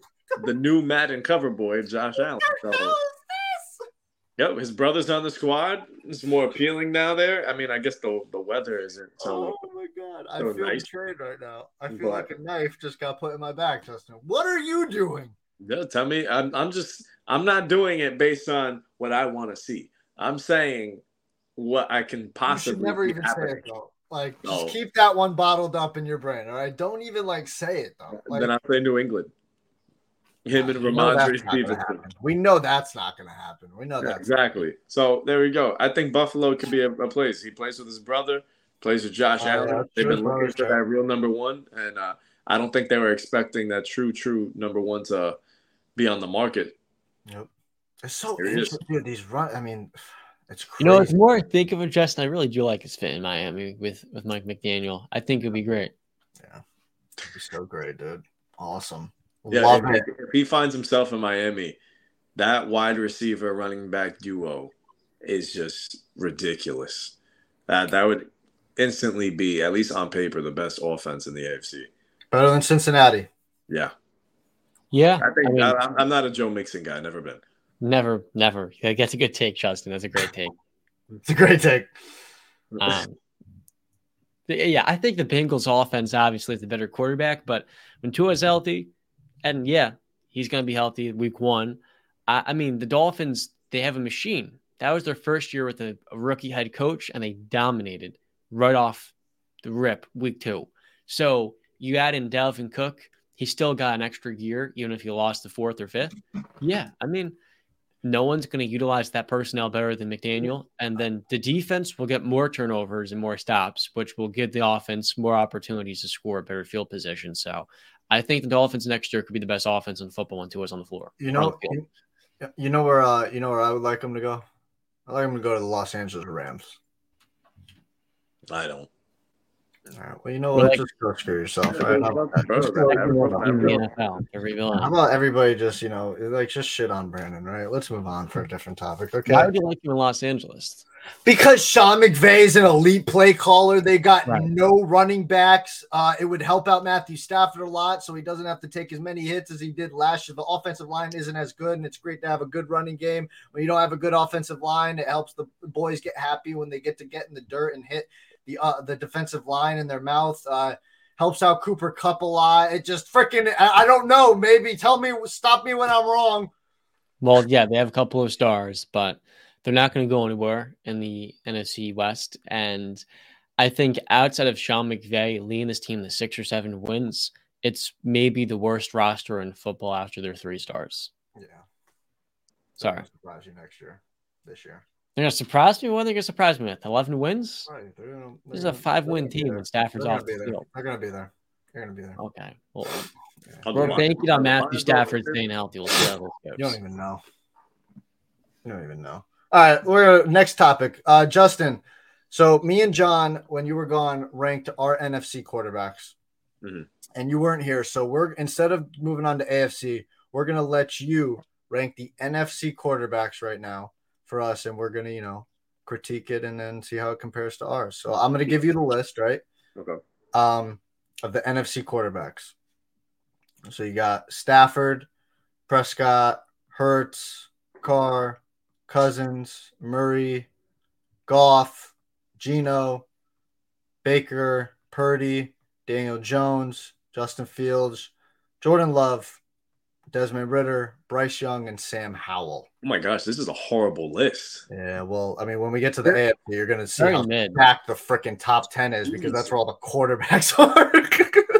Holy crap, man. I'm listening to this list, just completely forget. I'm like, when is somebody really appealing going to pop up here? Wow. So I'm curious, who do you have one? Because I'm now leaning Jalen Hurts. So me, I had Matthew Stafford as number 1 because I believe he's going to be healthy going into next year. Don't give me that smile. Stop it. I believe he's going to be healthy next year, and I'm a big Matthew Stafford believer. Okay. And John had Jalen Hurts as his number 1 quarterback. Clearly. Yeah, I think you have to go Jalen Hurts there. So I would go Jalen Hurts 1. Because I just didn't. Yeah, I go Jalen Hurts 1. Dak Prescott 2. Dak, okay. That's who I had number 2, Dak. John had Dak a little lower. Man, number 3, I guess guys that's are- where you got to go, Matt Stafford, just because of what he has done. I have Okay. enough respect for him there, so I'll go Matt Stafford 3. Okay. Number 4, I'll go Kirk Cousins. Okay. Man, you guys are both supreme Kyler Murray haters. And there you go. Last but not least, Number 5, Kyler. Daniel Jones. Oh, No, I'm not Okay. messing with you guys. I'm sorry. Okay. I'm sorry. Yeah, so I go Holy- Kyler Murray for number 5. Who? Kyler Murray 5? Yeah, I'll go Kyler 5. Wait, Man, geez. Kyler over Derek Carr? Yeah, Kyler over Jared Goff? yeah. Okay, so Kyler 5. Who's 6? Oh, this is top 10. Okay. This is all the I thought quarterbacks. we were Tommy. doing top 5. We got Derek Carr, Goff, Geno, Baker, Purdy, Daniel Jones, Fields. Okay, I'll go Goff. Goff 6. You're gonna probably say something about this one. I'll go Derek Carr 7. No, I got Derek Carr number 4. Okay, I got Derek Carr 7. I got Daniel Jones 8. That's pretty high for me. Okay. Geno Wait, 9. Okay. Geno 9. Geno You got- 9. You got Baker, Brock Purdy, Fields, Love, Ritter, Young, Howell. Would I be crazy if I say Brock Purdy? I got Brock at 10. Yeah, I'll go Brock at 10. Okay. Oh, we're keeping going. Okay, I thought this was top 10. All right, keep going. Okay, after Brock, I go Baker. Okay. Who am I missing? You got Fields. Fields. Okay. Fields next. He had Okay. an awesome second half. You got Love, Ritter, Young, and Howell. Ugh. I'll take Ritter, Young, Howell. And Love is last? Love is last. Damn, Love John. over Where'd you Howell. put Baker? Love Love over Howell. Yeah, Baker at 11. Where'd you put Baker? Justin had Baker at 11. At I had 11. Baker at 8. Oh, she had Purdy at 10? Yeah. I don't have paper in front of me, so but I got it. I'll go Love over Howell. Okay. Okay. Well, let me tell you guys something. Bryce Young will be a top 5 quarterback in the NFC this year. All right, so Justin, your top 5 list is Jalen Hurts 1. You want to do it? Jalen Hurts 1, Dak Prescott 2, Matthew Stafford 3. Who did I put at 4? Kirk at 4. Kirk at 4, and Kyler Murray 5. Man, NFC. That I didn't even have fun doing that. That was so nasty. It was lacking. It's very much lacking. Where do you have Geno? Geno's 9. Who is 8? Daniel Jones. That was a big one. And then Purdy was 10? Mm-hmm. Purdy was 10. All right, well, yeah. This is How different was my list compared to you guys? So, I mean, my list was Stafford at 1, Dak at 2, Jalen at 3, Derek Carr at 4, Kirk at 5, 6 was Kyler Murray, 7 was Jared Goff, 8 was Baker Mayfield, 9 Geno Smith, 10 Brock Purdy, 11 Daniel Jones, 12 Justin Fields, 13 Jordan Love, 14 Ritter, 15 Young, and 16 Sam Howell. Where would you rank Justin Fields in this group, Justin? I think I had him 12. Yeah, I'm at 12, same as me. Yeah. Wow. I mean, is that really crazy? The guy he doesn't. I think John had him higher. Got to see that evolution of him on the passing side. It's fantastic that he could run the ball, but I want to see him throw. Yeah, well, That's everybody's just expecting him to, make the same jumps that all these other guys made, which Yeah. I think you're comparing him to like Baker Mayfield's pass in the last 2 years, and it's not on different levels, and he's the best rusher in maybe all of football, Lamar. So I think that gives him such a high floor. My list, if you're curious, which probably not. Oh yeah. Move on. Jalen Hurts at 1, Kyler at 2. I think he's really underrated. 3 Matthew Stafford, 4 Dak, 5 Goff, 6 Cousins, 7 Geno, 8 Derek Carr, 9 Bryce Young, who will definitely pass him up this year, 10 Justin Fields, 11 Daniel Jones, 12 Brock, 13 J Love, 14 Baker, 15 Howell, and then Desmond Ritter at last. I can't believe you have Daniel Jones that low. I think that's pretty reasonable. I mean, after the season he had, and we're anticipating jumps here. We're anticipating jumps. So you're telling me that he's going to regress if he's? I actually am going to go on record right now that the Giants are going to regress this season. Daniel Jones is going to take a step back. Well, it's hard to take a step back from 15 touchdowns. But yeah, to your point, I think their schedule is one of the hardest in the league, so they're not going to win 9 games or 10 games to me this year. I think really it comes down to Brian Dable being an excellent play caller that masked the Giants' shortcomings and this like very simplified offense for DJ. And DJ is a good player, but all of these quarterbacks are pretty all right to good. Also, look at his division, Justin. Like the Giants are clearly at least the 3rd best team in their own division. And I can argue. I know I did it last year, and it bit me in the ass. I could argue the Commanders are also a better team. I would say the Giants and the Cowboys aren't. The Cowboys aren't that much better than the Giants. Get the hell out of here! You're smoking grass. And shake you because no, that's not even that crazy. Cowboys. I don't understand how crazy that is to say. Hold on. We see so much inconsistency from Dak Prescott. This is going to be a changed team. Kellen Moore's gone. Mike McCarthy's calling plays. So this is not the same Cowboys group. It's a little different. It added CeeDee Lamb has proven himself. They got Brandon Cooks, a real speedster who can have 1,000 yards with David frickin' Mills as his quarterback. All right, Dak Prescott is much he's next receiver. He's next. That's what they needed. You got Tony Pollard coming off his injury. Hopefully he's better. Hopefully, you still got a very good offensive line. Your defense is still going to be top 5. You just added Stephon Gilmore with Trevon Diggs. Now you got Micah freaking Parsons, Leighton Vander Esch who's playing inspired ball. What do you mean the Cowboys? Just let me ask you a question. Yeah, ask me. What were the Cowboys' 3 biggest needs last season? They needed another corner aside. Stephon Gilmore. They got that. Okay. They needed another receiver next to CeeDee Lamb. An next receiver. Brandon Cooks. And then the third issue was their quarterback. No, it was not. It was their defensive tackle. It was defensive tackle. It was running. They couldn't stop the run. They got Maxey. Yeah, and their quarterback also kept throwing it to the other. He was coming off an injury, man. And what do they do? They got Mazi Smith out of Michigan, who is going to help them up front. So you did all of that, and Dak will be healthy week 1. Look, this is going from a Dak skeptic and a Mike McCarthy skeptic. They are the 2nd best roster in the NFC and their division. John, they are a top 5 offense with Kellen Moore, right? They get rid of him. He's gone. This is not going to be the same explosive group. I guarantee you. But they add Brandon Cooks. You're forgetting. I don't care. What do you mean you don't care? Because Mike McCarthy's calling the plays. I have zero confidence in anything that the Cowboys do. Don't be surprised. Don't be. If the Giants and the Cowboys finish with the same freaking record, if they're tied. Okay, I'm going to take you right now on a bet. I give you $25 the Cowboys finish with a better record than the Cowboys. Jared, I said they could have the same record. And you know, I know it sounds crazy, but it's really not that crazy. The Giants took the steps forward last season. They're going to take steps forward this year.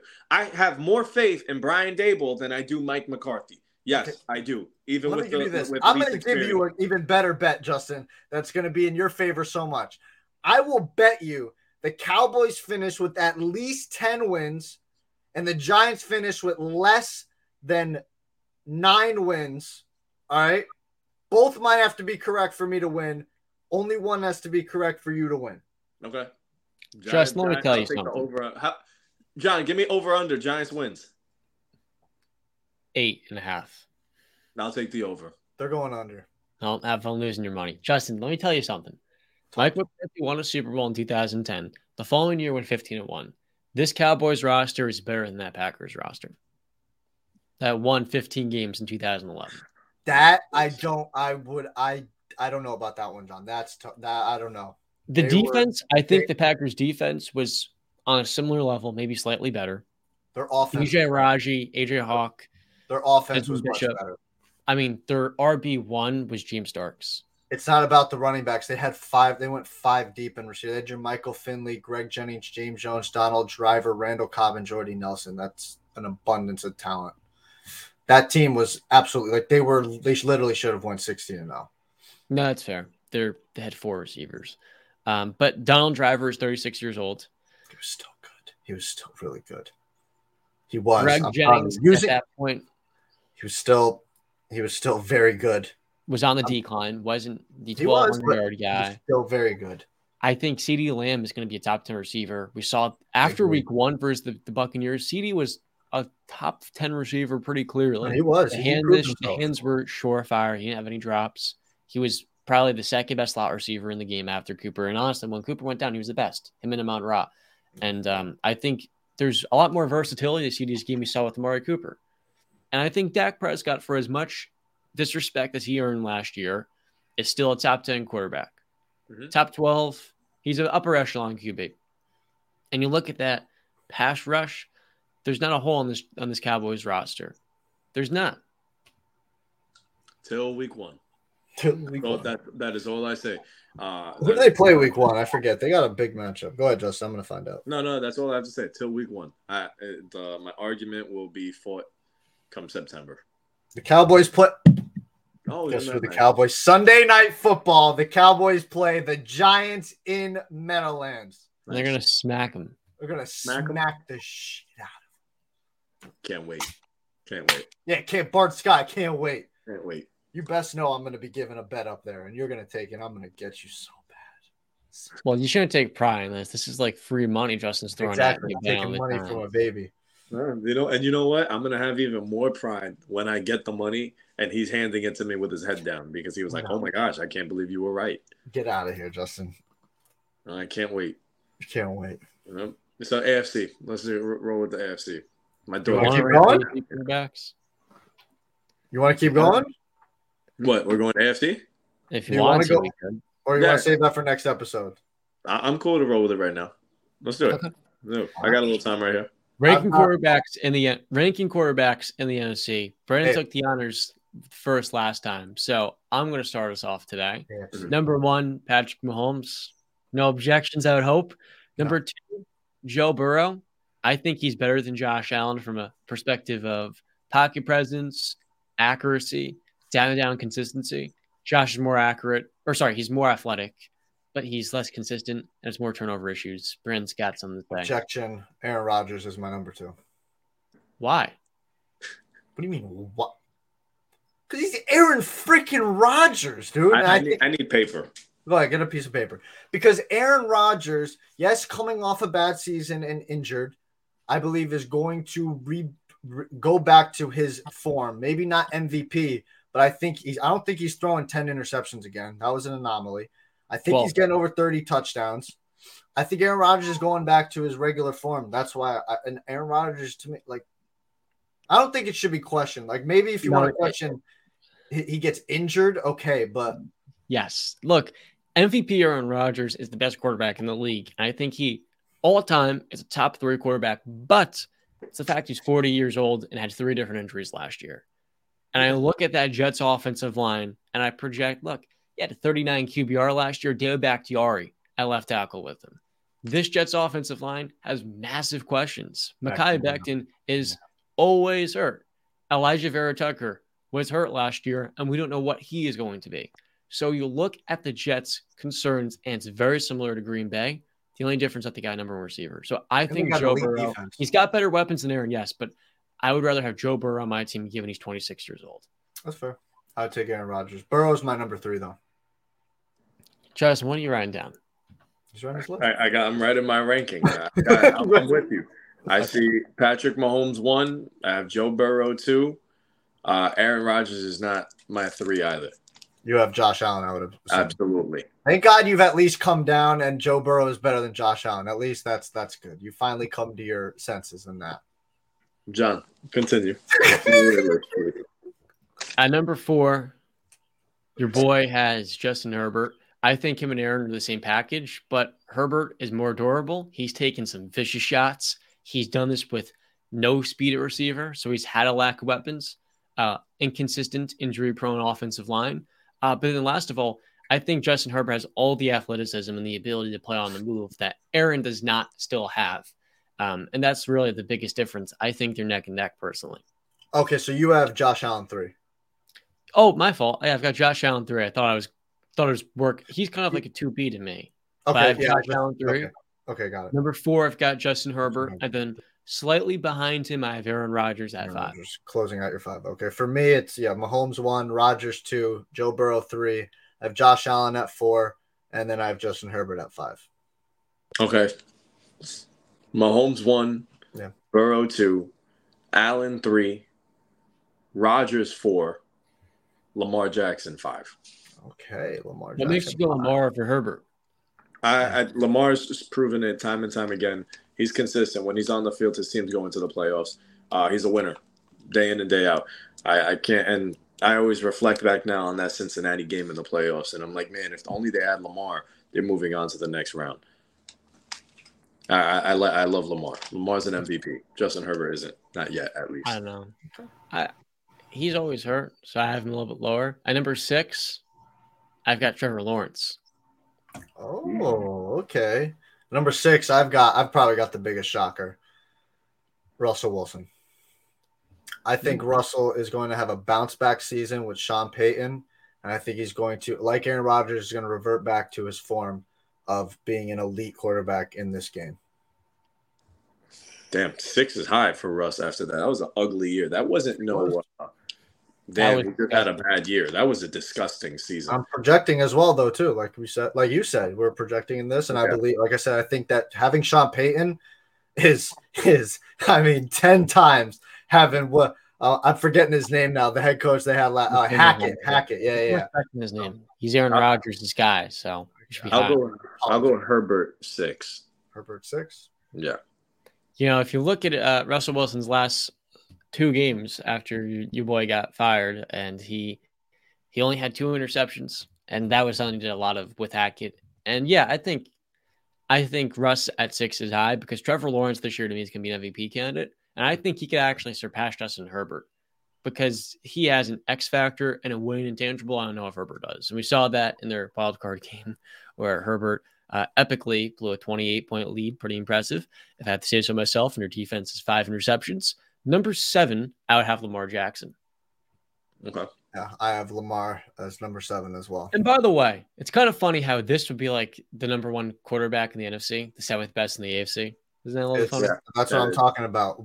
When we get to, I don't know where John's going to have him because he doesn't like him. But for me, 9 to 10 is a massive drop off. But 7, Justin, who you got? I got Trevor. Trevor at 7. Okay. Do you guys think Trevor's going to enter top 5 this year, or Calvin?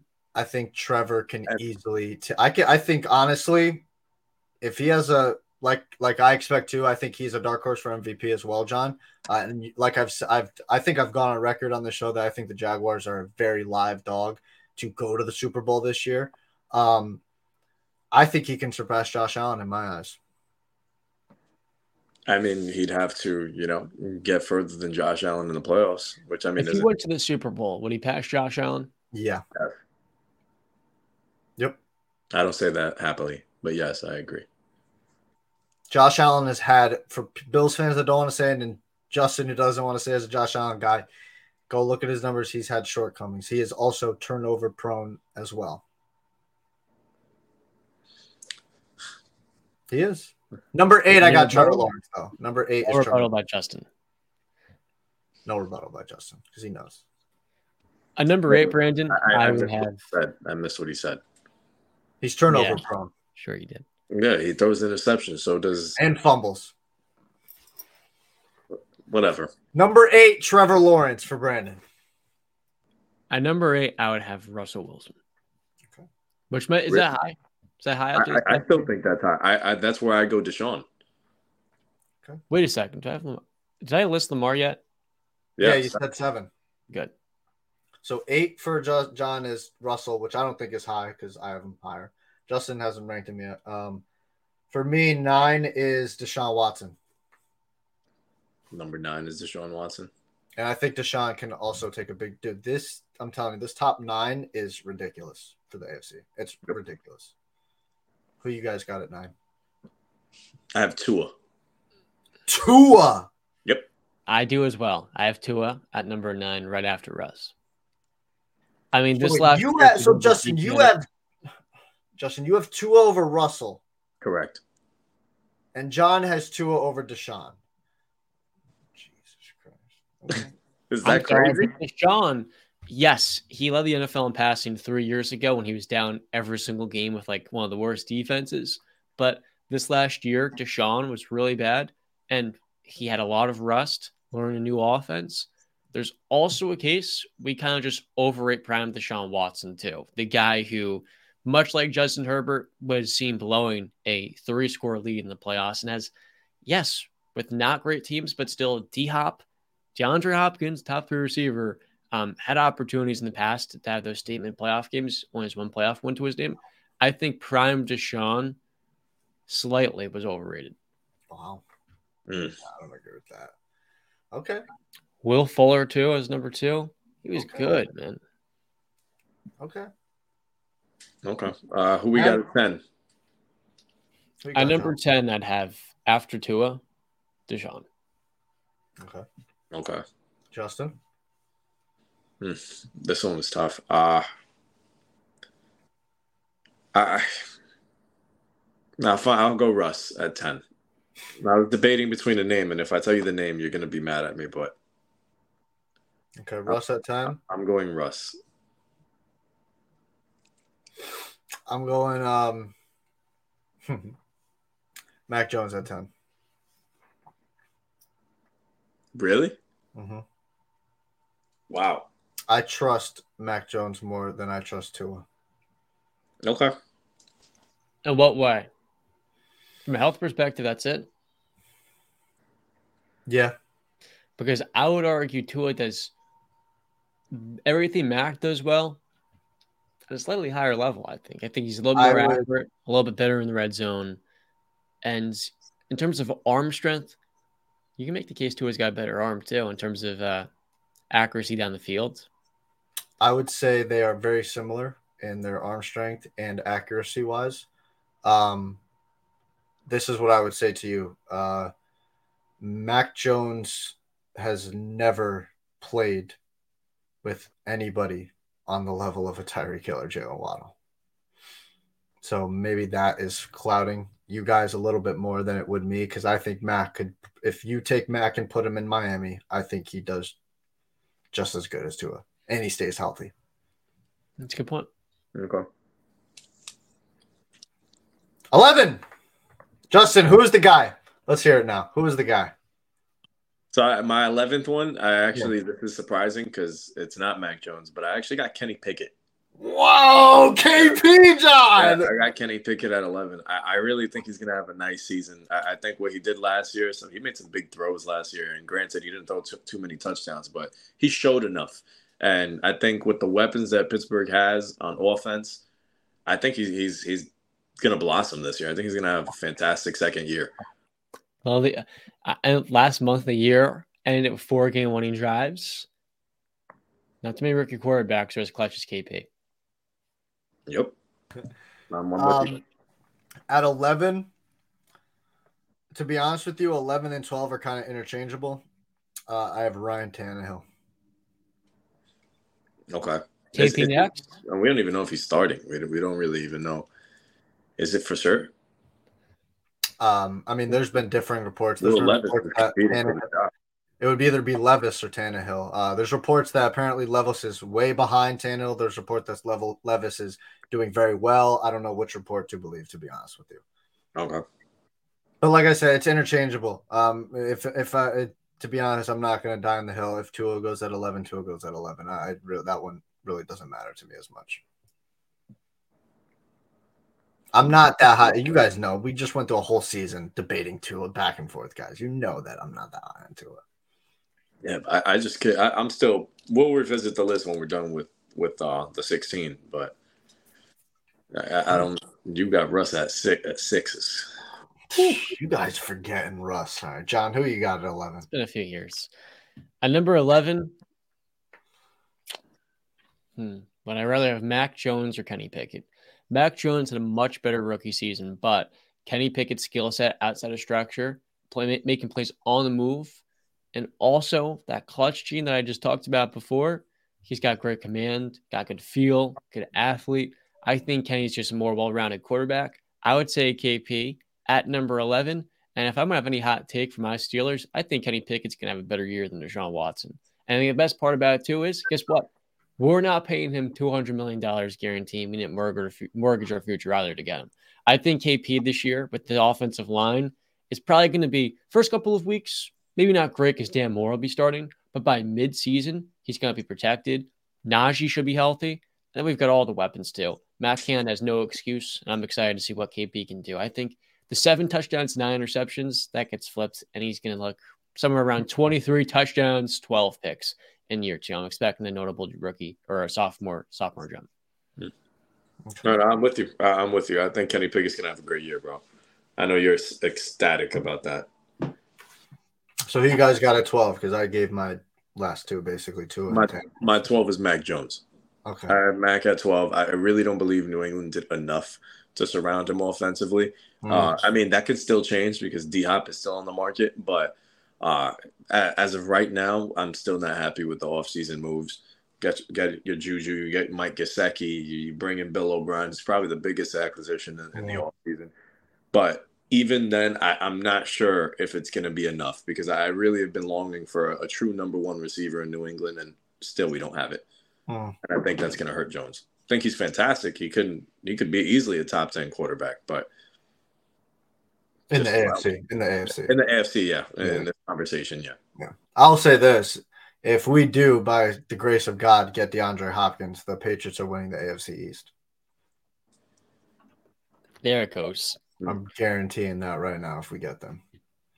For conversation. Number 12. This is a very hot one. I got CJ Stroud above Mac Jones. CJ's yet to play an NFL game. I think Stroud is kind of the upgraded version of Mac with a little bit more athleticism and a little bit better accuracy from the pocket. Obviously, we're going to have to see it, but I'm a firm believer in this Texans team because they've got a good tackle duo. Laramie Tunsil's always been underrated since his days in Miami. But I also think, shout out to John Mechie. He's coming back this year out of Alabama. It seems like it's not official, but, all signs are pointing in the right direction, which is amazing news. And then they also got a couple of veterans there, Robert Woods, as their 2, their 3. I'm expecting CJ Stroud to have a good rookie year, and I would have him above Mac. Okay. I got at 13, I got Jimmy G. Your boy. I got Jimmy. And the thing is, he's a winner at the end of the day. He's a winner. I've had this spew many, many times. He wins games no matter what. He's not going to light up the box for you, but they find ways to win. So I want to see if this is going to translate in Vegas. He has his hands full with Justin Herbert, Russell Wilson, and Patrick Mahomes, but I have to take Jimmy here. What is he, Tim Tebow now, Justin? No, well, I'll be honest with you. I don't think he's going to translate nearly as well as he did with San Francisco. So this winner thing that I have about him, I don't think it's going to happen this time around. But Jimmy's numbers. What am I looking at? I would take Jimmy at 13, though. Jimmy is my 13th quarterback. So why are we laughing? Why? Because you just said he's a winner. That's what he does. I mean, let me put my glasses on because I can't. No, he does. Just John's putting it's 40 and 17 is winning, but that's a lot. That's a nice little. But look at you took it off. He only played 1 full season. Yes, I know that, but like I said, I think this thing that I have of him being a winner, I think this ends this time around because I don't think Josh McDaniels is anywhere near the coach that Shanahan is. So. Oh, yeah, I 100% agree. I would have Jimmy very low on this list, below Mac Jones at 12. Mac Jones at 13, CJ Stroud. And the reason why, Jimmy Garoppolo is injury prone. He's got this foot injury that he should have gotten surgery on in December, but he wanted to come back, it seemed like. And I think in this stage of Jimmy Garoppolo's career, he's really thriving off being the Kyle Shanahan product. Mm-hmm. Yeah, 100%. I agree. 14, I got KP. John's got Kenny Pickett. 14, I got Ryan Tannehill personally. Same thing with Garoppolo injury concerns. Okay. 14, I have CJ Stroud. I really do like what Houston has. This list is going to be completely different at the end of the season. Well, will it? Yeah, I really do think so because we don't know what. First off, this guy has Russ at 6.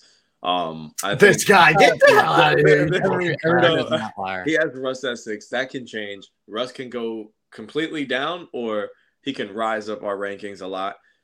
We don't know what Watson's going to be now. This is going to be his first full season back in a while. A lot can change. Mac Jones, if he gets DeAndre Hopkins, he can catapult himself into top tier AFC quarterback territory if he projects correctly. Right. So yeah, a lot can change. We got Anthony Richardson, who we haven't seen yet.